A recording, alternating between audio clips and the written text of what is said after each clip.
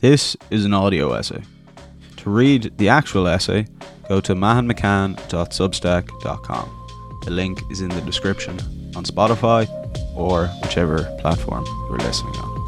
Oh!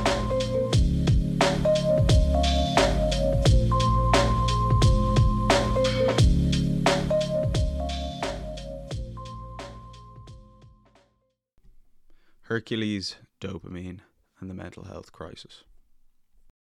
The choice of Hercules. As a young man, blinded by rage, Hercules killed his overcritical music tutor with a single blow. After this incident, understandably, he took himself off to the forest to think about his life and reflect on what he was going to do next. To his surprise, two ladies met him in the forest, both dazzlingly beautiful and taller than ordinary women. The first stood before him in sensuous colours and glittering jewellery, while the other was clad in simple white. The first was called Kakia, or Vice, although her friends knew her as Happiness. Choose me, Hercules, and your life shall be a ceaseless pleasure, and no effort of mind or body will be demanded of you. Then the other spoke up, Arete, or Virtue, and she said, Choose me, Hercules, and you will have the honour of your countrymen, but I cannot promise a life without labour, for no man may reap where he does not sow. Hercules deliberated on the choice, and the benefits which the two goddesses offered. Finally, he chose the path of virtue, both the bitter and the sweet. Because of this choice, he faced 12 trials, madness, entering the underworld, and the death of his family, but afterwards was deified by Zeus and became a god, the highest honour a mortal can receive. Mental health in crisis. Epictetus made the point in one of his lectures that Hercules could never have been Hercules if he stayed in bed all day. Hercules was Hercules because he faced such great adversity. Adversity was what made him great, and yet so often we all avoid and complain about our own hardship. The choice of Hercules is an ancient and deep story, first recorded by Xenophon in his Memorabilia, and comes from at least 400 BC in ancient Greece, and God knows where before that. The story warns of the temptation of an easy life of pleasure and reward without any effort, and the moral difficulty in choosing a life of honourable pain and effort that may or may not lead to achievement. We all know the message of this parable, and as kids, our parents poke and prod us to do the right thing and not take the easy way out. But often this kind of simple truth has become forgotten in the modern world and almost laughable. What is not laughable is that we have a severe mental health crisis at the moment amongst young people, and the data is very clear in that fact. So the question is, why in a time when people are more entertained, well-fed and safer than ever, outside the food chain and away from violence, are we more distressed than ever? The answer to this question lies in the choice of Hercules and modern neuroscience. The answer from neuroscience. Wickedness can be had in abundance easily. Smooth is the road, and very nigh she dwells. But in front of virtue, the gods immortal have put sweat. Long and steep is the path to her, and rough at first. But when you reach the top, then at length the road is easy, hard though it was. Hesiod, Works and Days. They didn't have neuroscience back in 400 BC, so they had to make do with the insights of literature and philosophy. Now in the 21st century, we have empirical research into the brain's functioning that can help us elucidate the essential importance of the choice of Hercules and the philosophy for mental health. One of the most exciting discoveries of modern neuroscience is that pleasure and pain are located in the same part of the brain and behave like a balance. Tipping the brain to the side of pleasure causes a mirror symmetric tip to the side of pain because the brain wants to maintain balance, homeostasis. This is a crude description, and if you want to see Dr. Anna Lemke explain what she calls the pleasure-pain balance, then you can watch this video here in the article. The basic idea is summed up in the old expression, what goes up must come down. And the further we go up, the further we go down. Dopamine and mental health. High levels of dopamine achieved without effort will destroy a person, Andrew Huberman, American neuroscientist. Dopamine is the molecule of drive, motivation, and pursuit, and is described as the molecule of more. It makes us want more of what feels good. Oftentimes people think dopamine is about reward, but dopamine is about pursuit and craving of reward.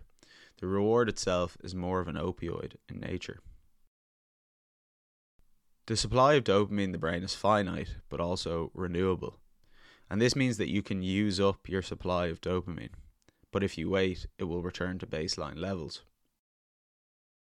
When we experience unnaturally high levels of dopamine from exogenous pleasures, drugs, alcohol, highly rewarding technology like social media or video games, we create a phasic burst of dopamine, a sudden increase in the supply.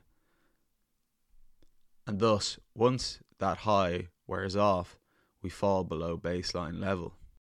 We experience what's called dopamine freefall, which is essentially a feeling of discomfort, hopelessness, and irritation. The temptation then is to engage in what is called dopamine stacking. Dopamine stacking is when you experience dopamine freefall. Think of whenever you finish doom scrolling and it's no longer any fun, is immediately adding another highly rewarding behavior on top to prevent the dopamine freefall. Think logging out of Instagram and immediately going straight to Facebook. If we continue to do this for a long time, our brains downregulate the supply of dopamine because we have what's called an exogenous supply.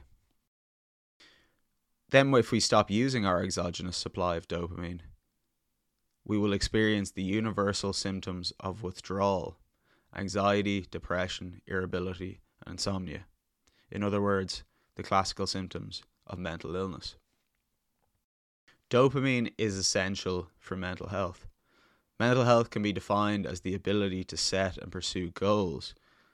One example of how this leads to poor mental health is that most people enter therapy because they feel stuck. Either they don't have goals or they can't achieve the ones which they are pursuing. Without dopamine, pursuing goals is impossible. If a rat is hungry enough, with a healthy amount of dopamine, they will pursue food in their cage even over an electric shock pad. However, a rat that is deprived of dopamine won't even get up to eat if a food bowl is placed beside it, and will eventually starve to death within arm's length of a decent meal. The mechanics of dopamine show how an easy life of pleasure with no effort can lead to more pain, discomfort, and ultimately mental health problems. Pleasure is psychophysiologically costly, and thus the industries of pleasure in the modern world, fast food, rewarding technologies, endless luxuries, are making us sick and depressed. What can we do about it? It's convenient to say that this is a modern problem caused by the market. However, as the story of Hercules points out, this is a perennial human problem since at least 400 BC. A choice between the lower and higher angels of our nature.